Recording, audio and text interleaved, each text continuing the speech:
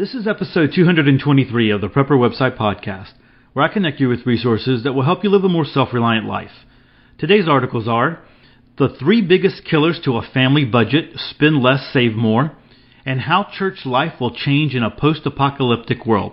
Hey, I'm Todd Sepulveda, the editor of PrepperWebsite.com. This podcast is an audible version with some commentary of articles that have been posted on Prepper Website, a daily curation of preparedness information. These articles are some of the best that have been recently posted on PrepperWebsite.com. All article links and show information can be found on the PrepperWebsitePodcast.com.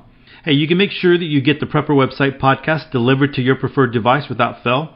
We make it very easy for you to subscribe in iTunes, Stitcher, or any other favorite podcast network. All right, guys, so welcome to episode 223, another week of the Prepper Website Podcast.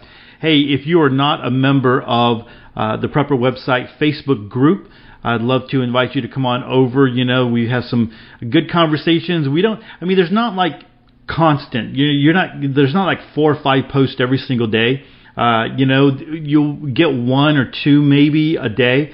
But sometimes people asking advice and asking, asking for advice, and then other people giving advice, especially with what's been going on in the cold on the East Coast, and different people have experienced some different things, and so it's a great place for newbie preppers, and then also those who are experienced, and then those who might not know. I've said before, I live down here in the South, so I don't have a lot of experience up north when you guys are talking about like negative numbers, cold temperatures. That's totally crazy to me, but you get to find out a lot of information, sometimes stuff that you don't hear on the podcast, or sometimes things that you don't read in articles and things like that. And so it's very, very interesting. So you can come and just kind of be a lurker for a while. There's a lot of people that do that. They come and they just hang out and they read, and they don't necessarily comment until maybe they feel comfortable doing that. And so welcome you to do that. I'm very proud of what's going on over there. I wanted to bring up, I was going through some of my alternative news feeds, and I don't always get to hit them every single day, especially during when we've been on break. So Martin Armstrong, or ArmstrongEconomics.com, I normally hit his.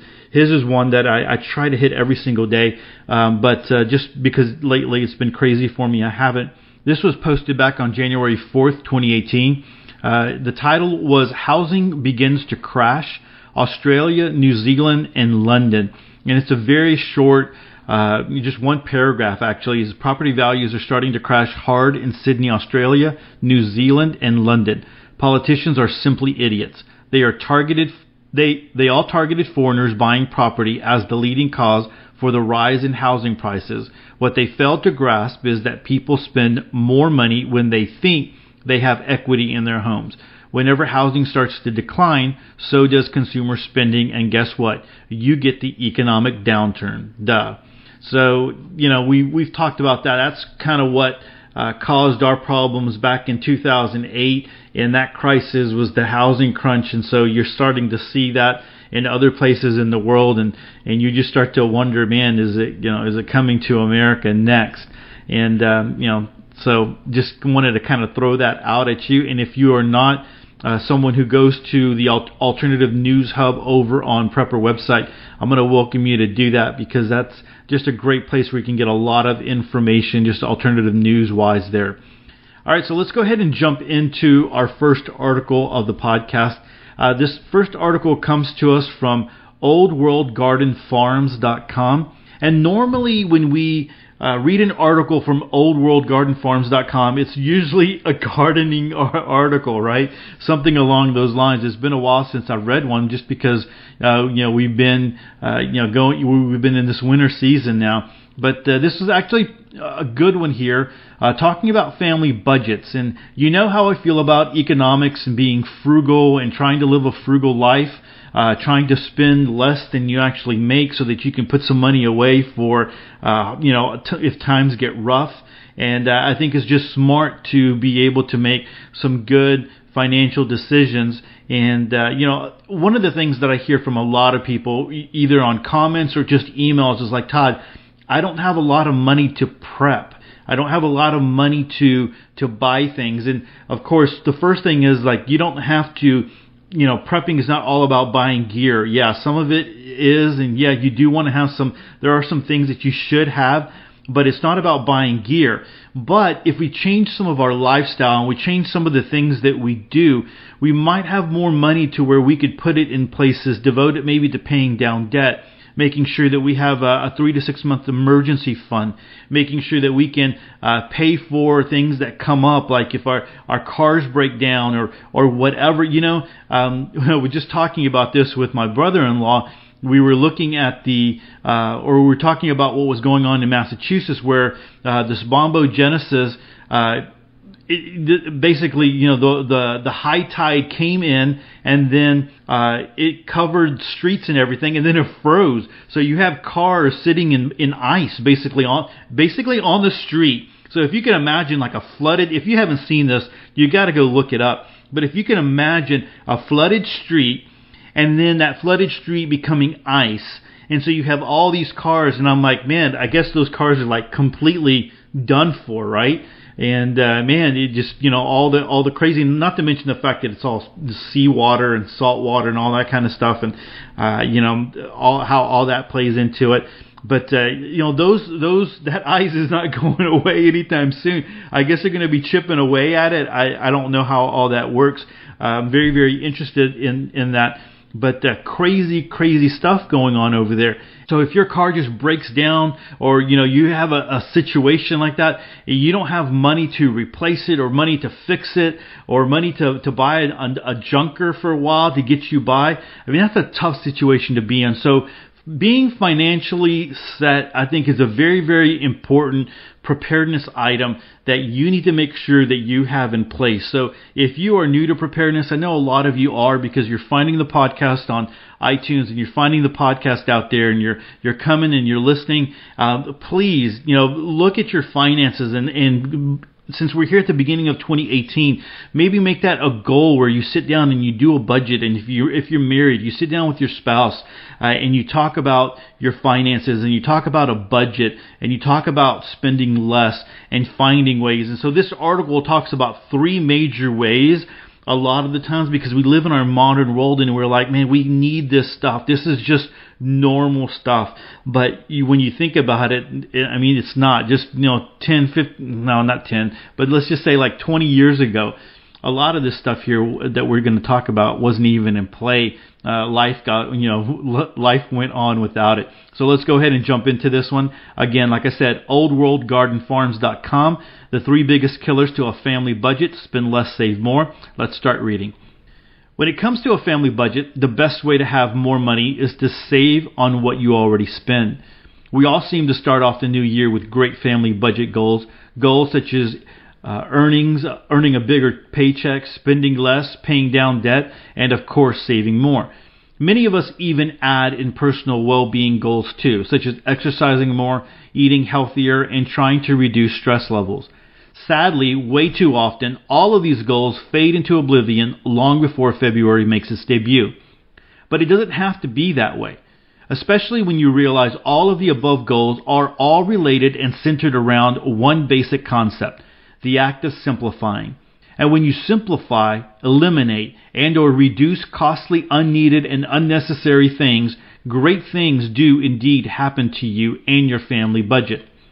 So, how can you simplify? A great place to start is reducing 3 of the biggest wasted expenses to a family budget listed below. Reducing all of them will not only help you stretch your dollars and budget farther, but help you and your family eat better, get more exercise, and live an amazingly healthier lifestyle. The 3 most wasted expenses to a family budget. Number 1, cell phones and data packages. It's funny that something that was a luxury a few years back now seems like a necessity to everyone. Cell phones and data packages have become one of the biggest expenses to the bottom line of a family budget. And so much of it is simply unnecessary. Take a look at how much your family's cell phones cost you last year. Is it really necessary to have the newest phone, the biggest data package, the ultimate fastest speed? All of those come with hefty price tags to the family budget, and scaling back on them can save you and your family big money.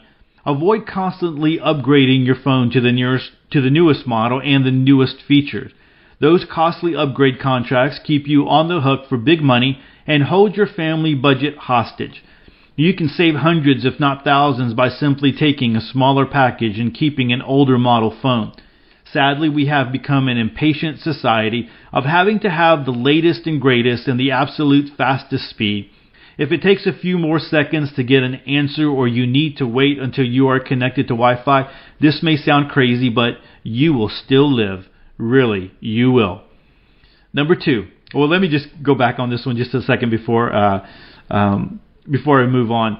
The cell phone, man, it's crazy. I mean, we used to get, I remember the first phone that we had 99 minutes a month, and it was my dad, a salesman had come in for Houston Cellular to one of his businesses, and he had given this to us.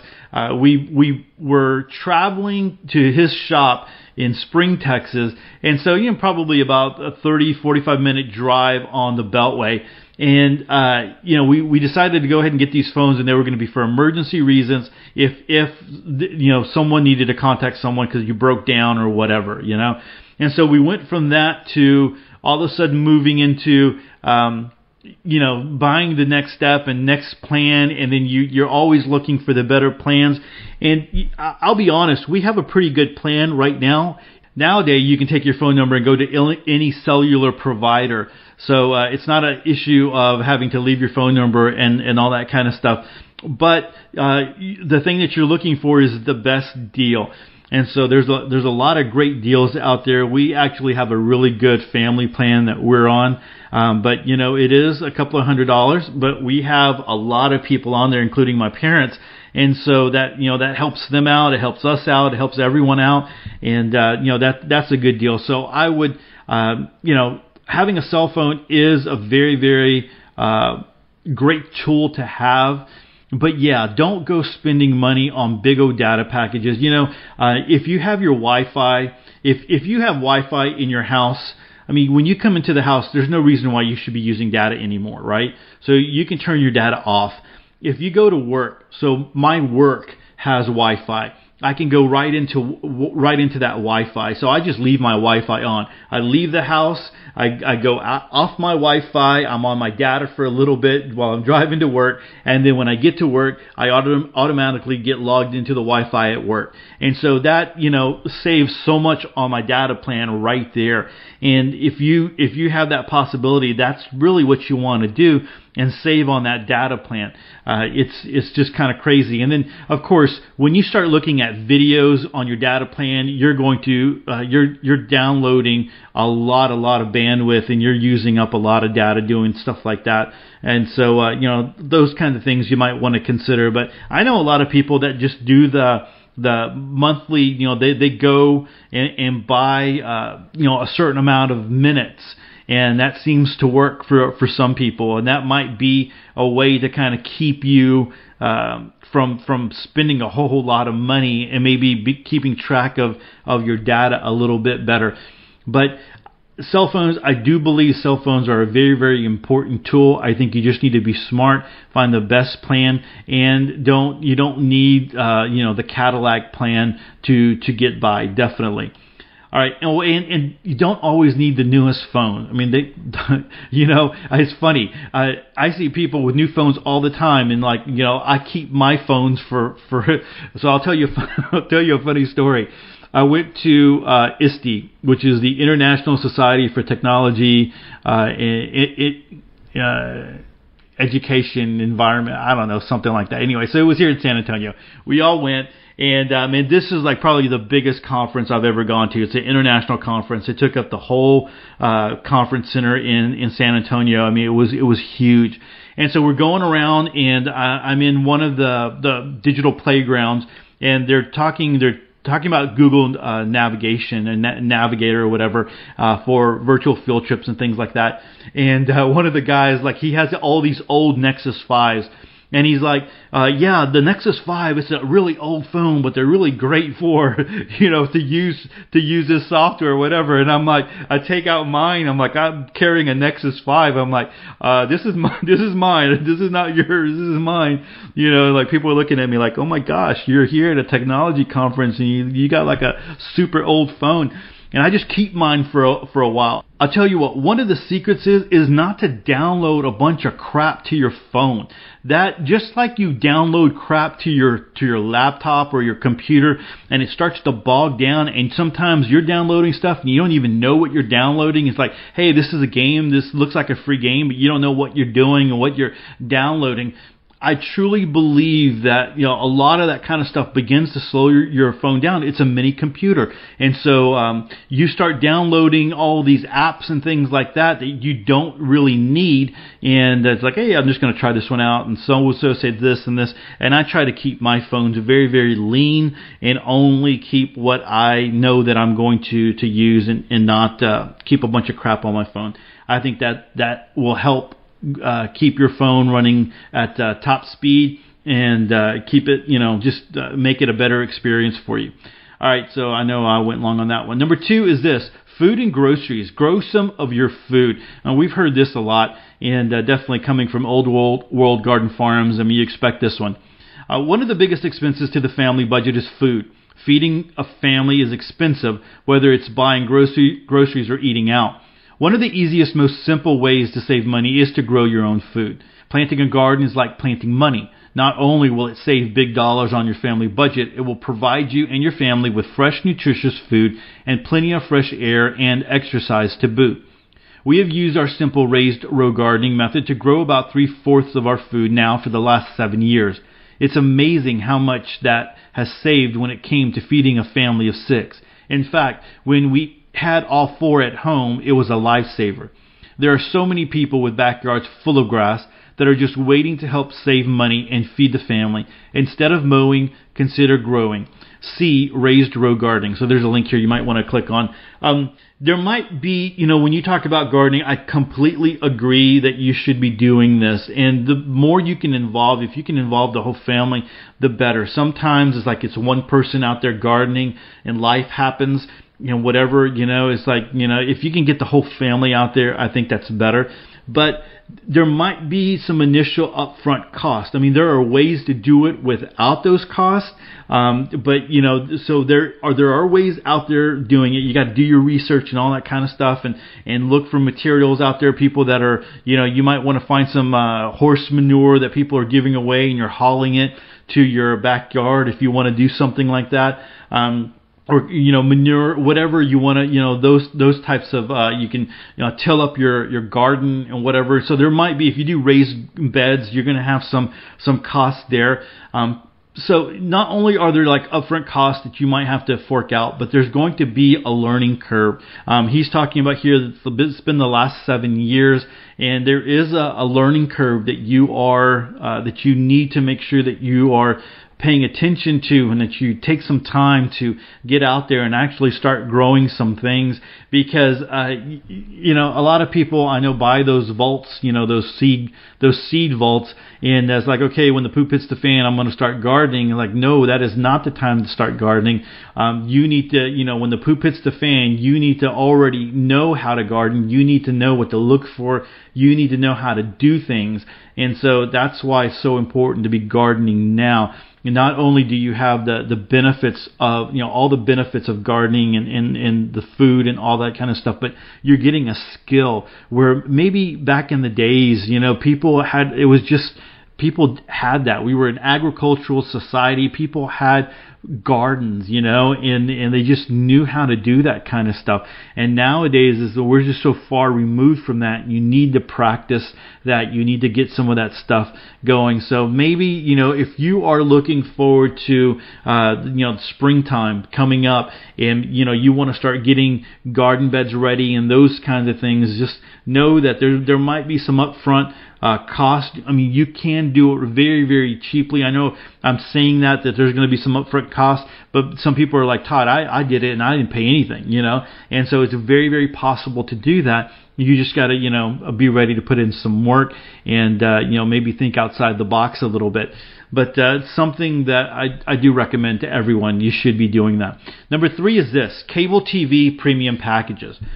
Cable TV and premium television packages are right up there with cell phones and one of the biggest wasted expenses to a family budget. Cable television has become unbelievably expensive, especially if you add in all-inclusive premium movies and entertainment packages that can push monthly bills to $150 to $200 and more.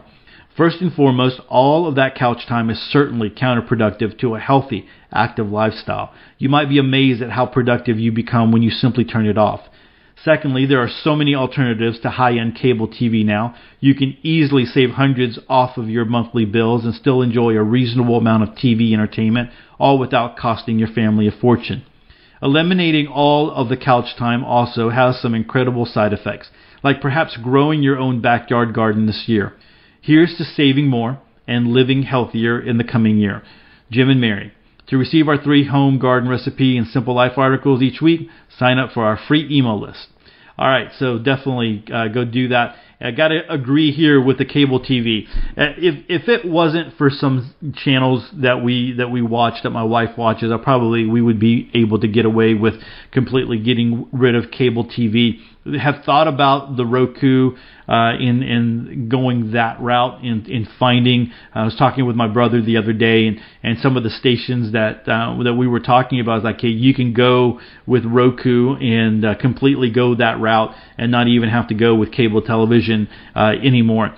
And so that would, that might be something that we're even looking into. I mean, I'm always trying to fight with the utility bills, like cable and my phone and different things like that, even insurance. And that's another thing. Sometimes just calling and talking to these people and saying, hey, look, I don't like how much I'm paying here, right? I'm with you guys, and I got in the mail that I can go with this other company, and they will give me this. And so what's to keep me from going with them? Because that's, I would be saving so much money going with them. And a lot of the times you'll be surprised that they will meet that price or knock it down. There are some companies that are really stupid that don't. I mean, there have been times before where, for instance, in Texas, if you're in Texas, there's something called powertochoose.org. And you can go there and you can type in your zip code and you can find the cheapest power provider, electrical provider, right?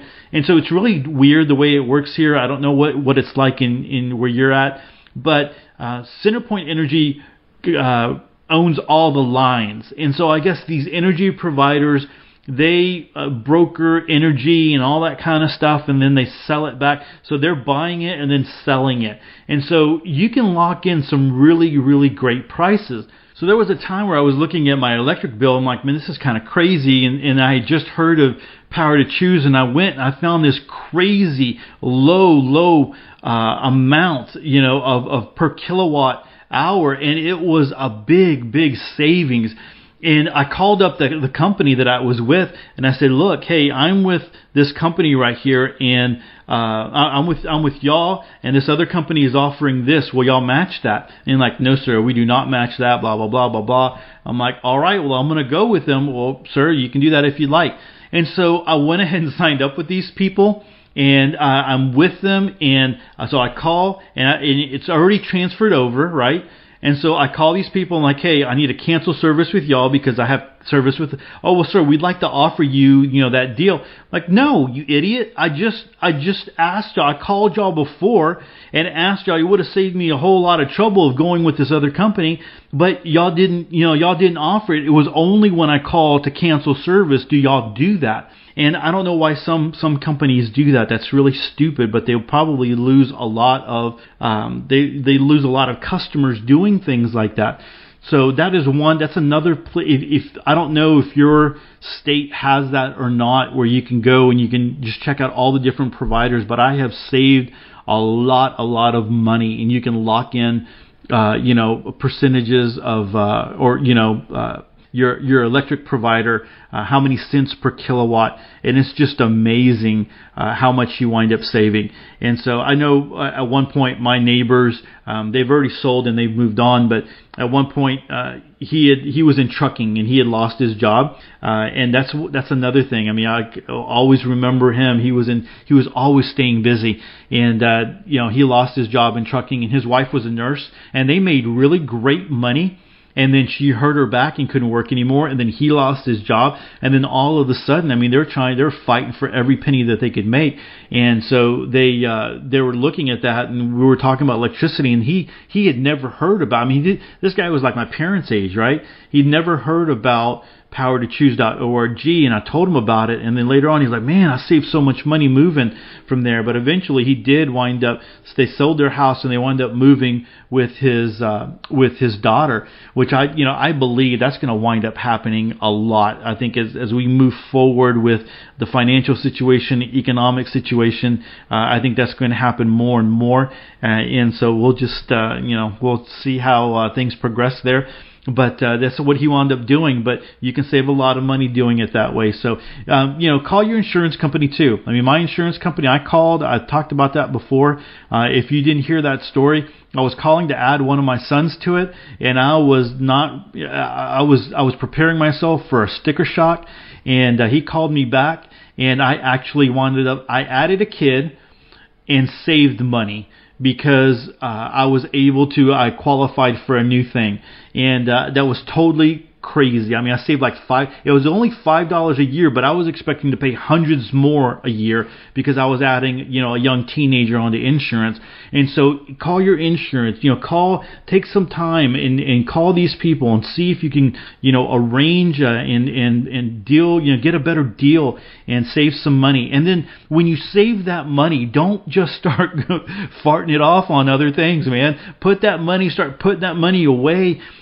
First, make sure you have your emergency fund, and then start paying down bills, and then start racking up some money for things, things that are important. And so you're able to add to that. And man, there's, do the Dave Ramsey thing. You definitely need to go get that book if you've never read that book, The Total Money Makeover, I believe. I read it back when it was Financial Peace, and we actually did it at the church years ago. And so I think the Total Money Makeover is a different book, but it has the same principles in there. So if you haven't read that one, definitely you need to invest just a little bit of money and go buy that book. You might even be able to buy it at like half price books or something like that. All right, talked a lot about that one. Let's go ahead and move on. I was very, very surprised to find this next article over at theprepperjournal.com, and because it was entitled How Church Life Will Change in a Post-Apocalyptic World. And of course, being a pastor and a Christian, I've written on different articles like this before.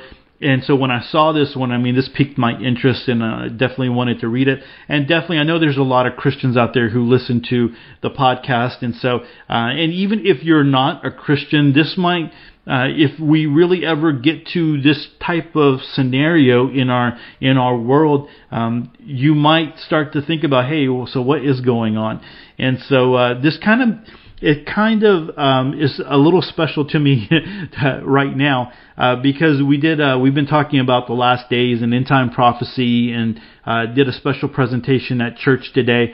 I actually showed a video. It's kind of like, you don't normally do something like that on a Sunday morning, but I did. And I showed a video called The Daniel Project. If you have Amazon Prime, you can go ahead and you can see it for free. It's called The Daniel Project. One of the reasons why I went ahead and showed it was because James Jacob Prash is like one of the main people on there who's given opinions and different things like that, and I kind of respect his opinion when it comes to theology and Christianity, and I like his viewpoints.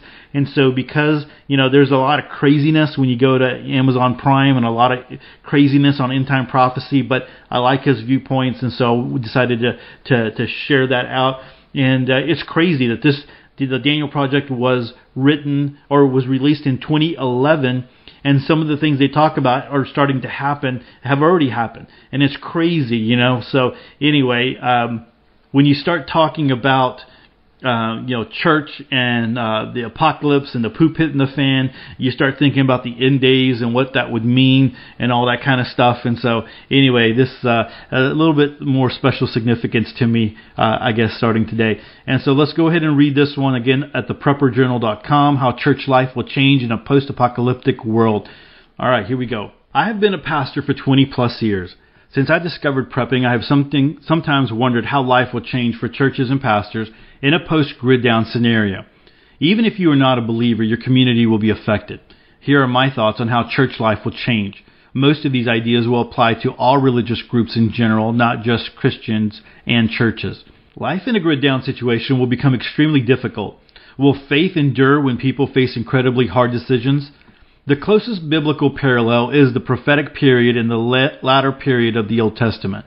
Some believers will feel like they've been abandoned or punished by God, and or that God does not love them anymore. All those unconditional promises by clergy speaking for God will seem like broken promises. Some may lose hope and forsake the faith. There will be questions of sin, God's punishment, and whether faithful believers can still claim a covenant relationship with God. Can one still believe and hope in God when the material things have been stripped away? Can one still hope in God when one sees so much death and devastation? How can one trust in a God who allows so much pain and suffering? Church leaders will be severely challenged by such questions and complaints.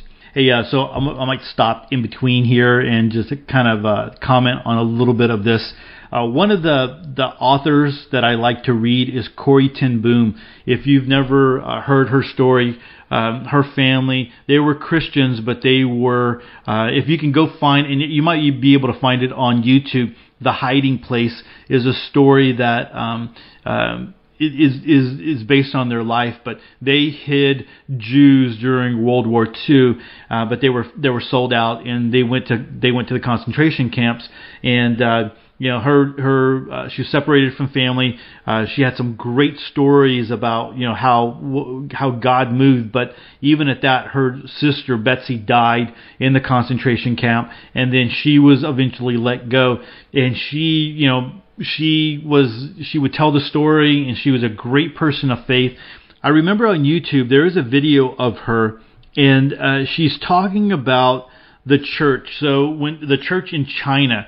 So when eventually when the communists took over, and then they opened it up, and then people were able to still kind of go over there, she would talk with people in the underground church, and she talking with some ministers and stuff like that. And what the biggest problem for Christians back when they started getting the persecution from the communists was that they believed that life was going to be great and life was going to be good, and there was never ever, if you gave your life to the Lord, that you were never going to experience any, hard times. Now you were going to live a blessed life. Kind of like some TV preachers and some people that, talk now in America, right? And so, this pastor was talking with her, and he was telling her, tell people to be prepared for hard times, And so that translates, there's a lot of people who believe that Christians will be raptured before any type of tribulation might happen here on this earth. And if that happens, great. I mean, the saying is, hope for a pre-tribulation rapture, but be prepared for a mid-tribulation rapture, or going through the tribulation, right? And so when you look at the Bible, God's people did encounter tribulation. God's people did encounter death and destruction and all those kinds of things. A lot of the reason because they were disobedient, but there was even righteous people that felt it, and people that were displaced, and those righteous people that I just got through reading the book of Jeremiah, and Jeremiah's like, hey, surrender to the king of Babylon, and if you surrender to the king of Babylon, you will live. And so they moved you away from Israel, and you did live, and they did prosper. There was a big Jewish a Jewish society that prospered in Babylon. And at one point, I believe I read that there was more Jews. There's a lot of Jews who did want to leave Babylon and come back to Israel when the Persians allowed them to come back, because they were living successful lives where they were. And so even the righteous people who obeyed Jeremiah and obeyed the word of Jeremiah, they wind up going to Babylon, but they still left their homes. They still left, probably their livelihoods and all those kinds of things, and they had to go to a whole new country. So they did encounter hardships and those kinds of things. So even the righteous people do experience those kinds of things. So this Chinese pastor was talking to Corrie ten Boom and letting her know, it's like, hey, don't tell people to be prepared for hard times, to be prepared for tribulation. And so, preachers that do not talk about that, I think that is just that you're doing your people a disservice. And pastors who don't talk about prophecy and end time, you're doing a disservice. You're not teaching the whole Word of God. The Word of God has prophecy all throughout it. Jesus, prophesied, and so I don't know why people don't take that a little bit more serious. I know it's because it's scary. I know because it's hard to understand. I know because you don't want to talk about dates and things like that. And you don't have to talk about dates. You have to talk about being aware. And that's just like you stay aware in preparedness. You stay aware of what's going on around you, and you pay attention to some of the things that are happening in the Middle East and in the world. And it's just very, very eye-opening when you start doing those kinds of things. So went really long on that one, and so I hope I'm not boring you on that, but I think it's a very, very important thing. And even those of you who maybe are not Christians and believers, I would encourage you to start looking at some end-time prophecy. And again, go look at the Daniel Project on Amazon Prime if you have that. It's free. Go watch that. It's an hour and I think 15, 20 minutes. Watch that and then look where we have progressed. They talk about Iran and Turkey and Russia, and this was in 2011, and then go and look at where we are now. Iran, Turkey, and Russia were not, they were not allies at that time. They were not linked up at that time, and now they are, and it's really, really crazy. All right, so let's go ahead and just move forward here. One practical change is that people will stop driving to church. Imagine neighborhood churches in which people walk or bike to a church with others from your neighborhood. Even if vehicles still function after an EMP, people will probably not use precious fuel to drive 20 or 40 minutes to church in another community. That means that local churches will reflect the people in your geographic area. This may have good and bad consequences. It will be positive in that seeing your neighbors in church will reinforce your relationship with your neighbors, which may lead to a cooperative arrangement and bartering with neighbors you trust. This will mean that you will get to know some neighbors that you rarely see now. Perhaps this means letting your neighbors borrow your rooster for a week in exchange for some eggs, or your neighbors plowing your large garden in exchange for a part of a hog. Maybe this means the people on your block getting together for a winter social event in someone's shed or barn. However, this may be negative if one has a bad experience with certain neighbors. For example, let's say you agree to rototill a garden for your neighbor in exchange for his cutting firewood for you. You did your rototilling, but your neighbor has not yet done his part. Now, winter has begun and your wood supply is growing short. How will you feel about seeing this neighbor in your church? Or imagine that things have been disappearing in your neighborhood. No one knows who the thief is, but your neighbors suspect that it's someone from your neighborhood.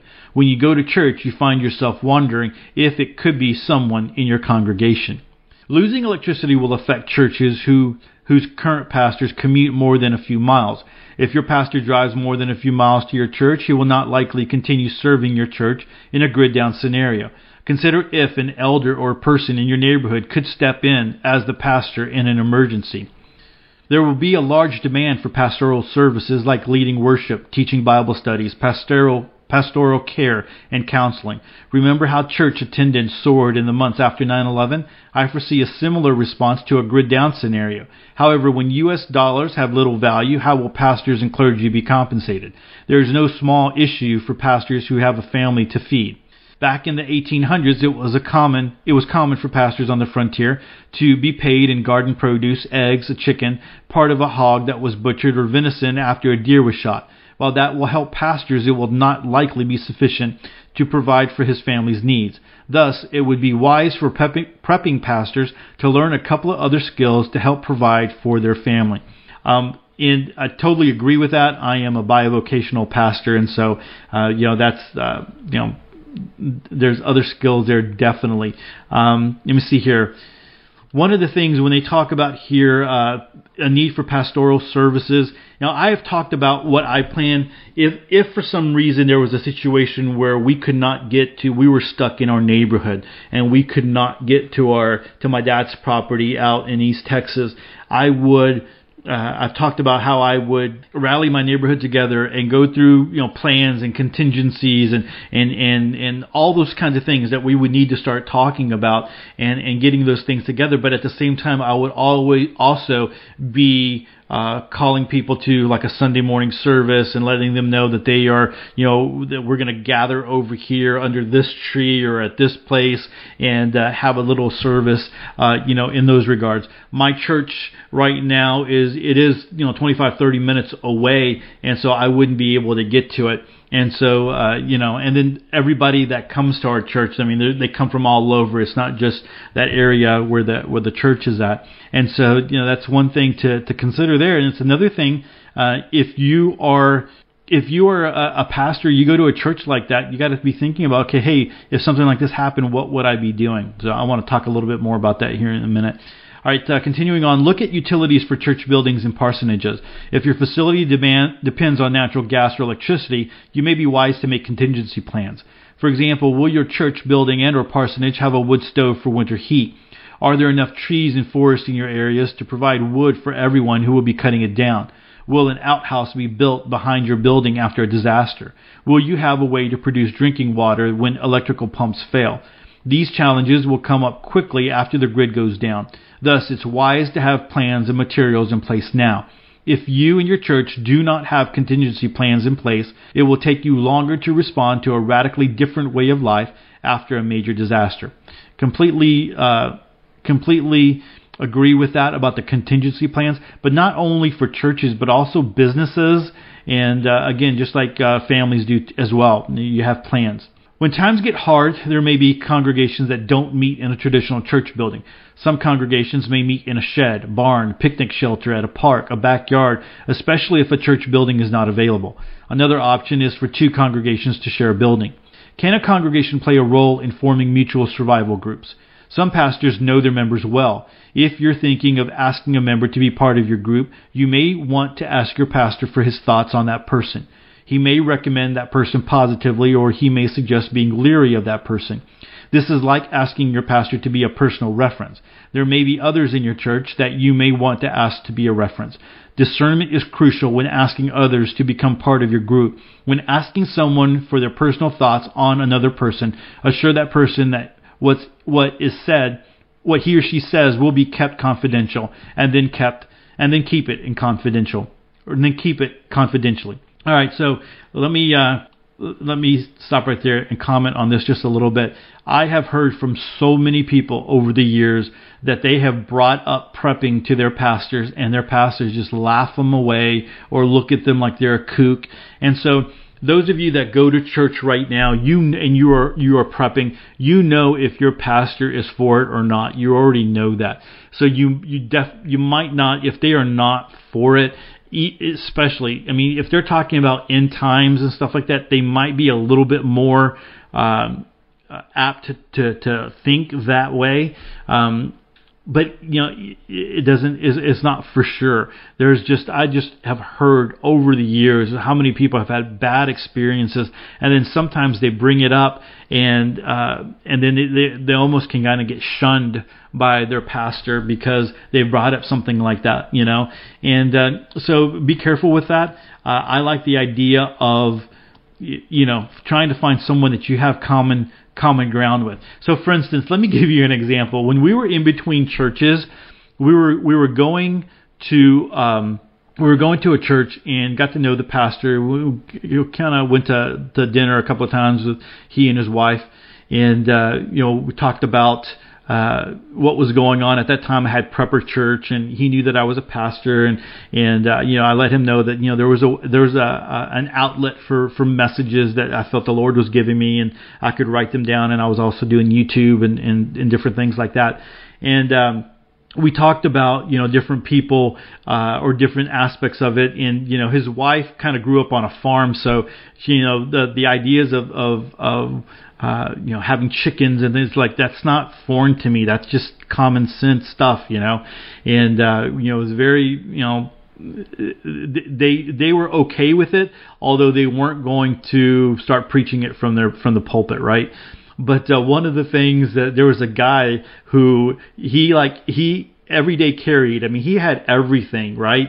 He had on his belt, he carried knives, and he had like a Leatherman, and he had it's almost like Batman. He had a utility belt, and he carried it around all the time.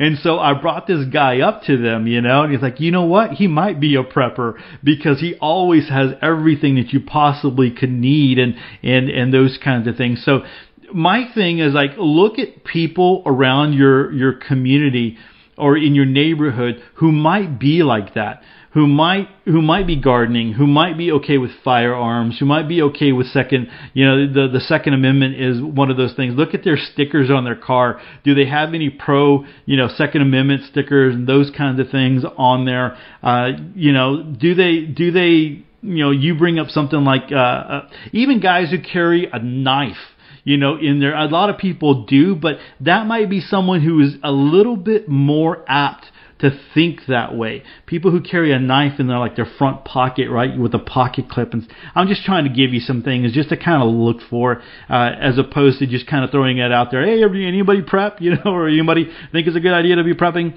And the other thing is, I've written articles on this on Prepper Church, and then when Prepper Church went down, I didn't renew the hosting, I was able to grab the articles, and I need to go ahead and start posting them on Ed That Matters. But maybe you start doing. Churches are always looking for activities to bring people in.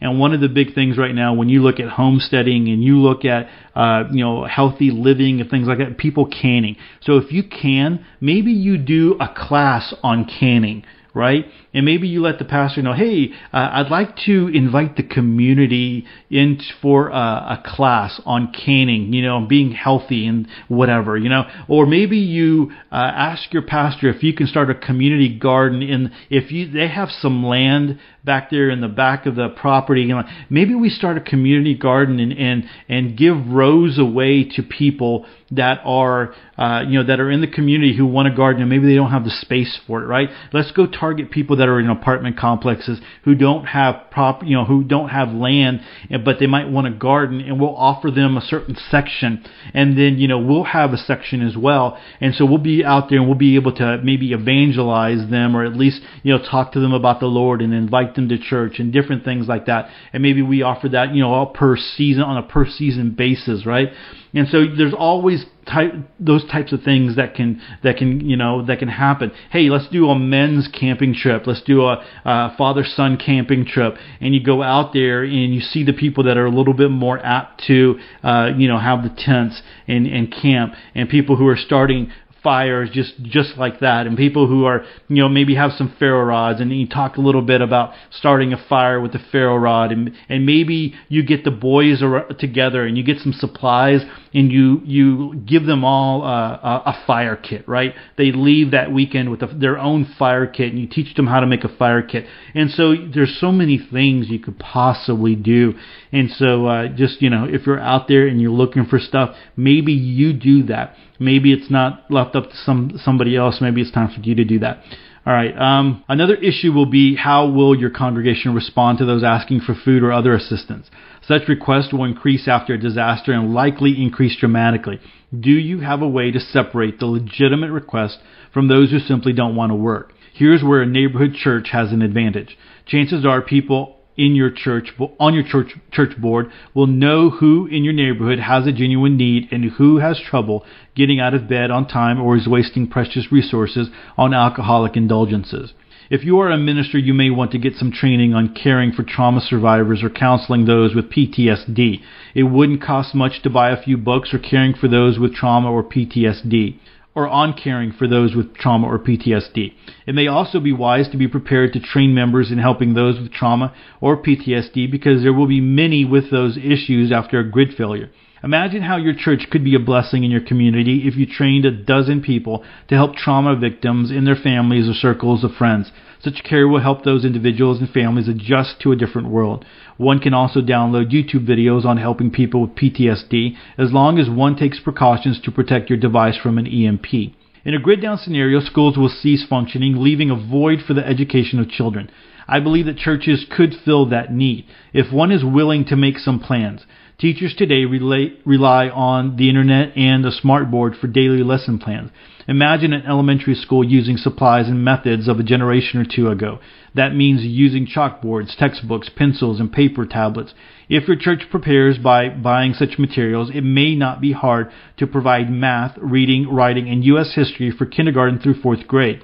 There would be an adjustment period for teachers, students, and parents. Can a school function without buses, electricity, telephones, or internet access? Yes, if educators are willing to rely on methods of previous generations. If you wonder about the education of older children and teens, I believe that they will be needed to help supply water and food for their families, because meeting our basic needs will require much more work and time. My parents grew up in the days when boys dropped out of school because they were needed on the family farm. Middle school and high schools will be seen as unnecessary luxuries that only a few can afford. However, I do see a future for apprentices to learn a skill. If you're a hunter, farmer, gardener, blacksmith, or seamstress who can train others in those skills, it could be a way to supplement your income. Church leaders will be challenged to show that faith, hope, and love can endure unimagined difficulties. When lifestyles change after a grid-down situation, there will be challenges and opportunities for pastors and churches that are prepared for a different world. Will your church and your pastor be ready? I'm afraid that there will be a lot of churches and a lot of pastors who are not ready. So many people who are in the Bless Me Now club who are going to try to be, freaking out and like, what in the world is going on? Because their name it, claim it, and their Bless Me Now prayers aren't working. And that's something that definitely was never promised. You were never promised. This world is a preparation for the next. And when God looks at this world, He doesn't look at this. This is not the end all be all. He looks at this world and he's like, hey, this is a temporary assignment. You are not of this world if you are a believer in Christ. Hey, one last thing that I wanted to point out there is at the very end, we talked about education. I did write a book, a free ebook years ago called Education After the Collapse. There is a chapter there on, it's got like a fictional account. And then I talk about basic reading, basic math, a little bit of science. And so if that's something that you might be interested in, you might want to download it and just kind of file it away, maybe look it over. I think the fictional chapter, I think is good. I've heard good feedback from that. You might want to go check that out. I'm going to link to that in the show notes, and you can go download that for free. Again, it's called Education After the Collapse, and welcome you to download that. All right, guys. So went long on that article, and on the other one as well. Just giving a lot of commentary, but it's stuff that I feel like I can talk about, and especially this church. The church life aspect of it. Hopefully you are looking at something bigger than yourself, and hopefully that is a blessing to you. All right, guys, thanks so much for being a part of episode 223 and starting off this week with me. I look forward to another week. I hope that you guys up north stay warm. The temperatures, we're going to be in the 60s down here in Houston, which is going to suck really bad because that sinus pressure, I'm already feeling the sinus pressure, and I believe we're going to have a whole week of this, and so here we go. It just the crazy weather, and all the while some of you are still freezing, and your pipes are frozen and all that kind of stuff. And so we'll keep you in our prayers, and you keep us in your prayers, and we'll just keep moving forward and prepping and staying aware. So with that, choose to live a more self-reliant life. Choose not to be so dependent on the government, grid, or the grind. Until tomorrow, stay prepped and aware. Peace.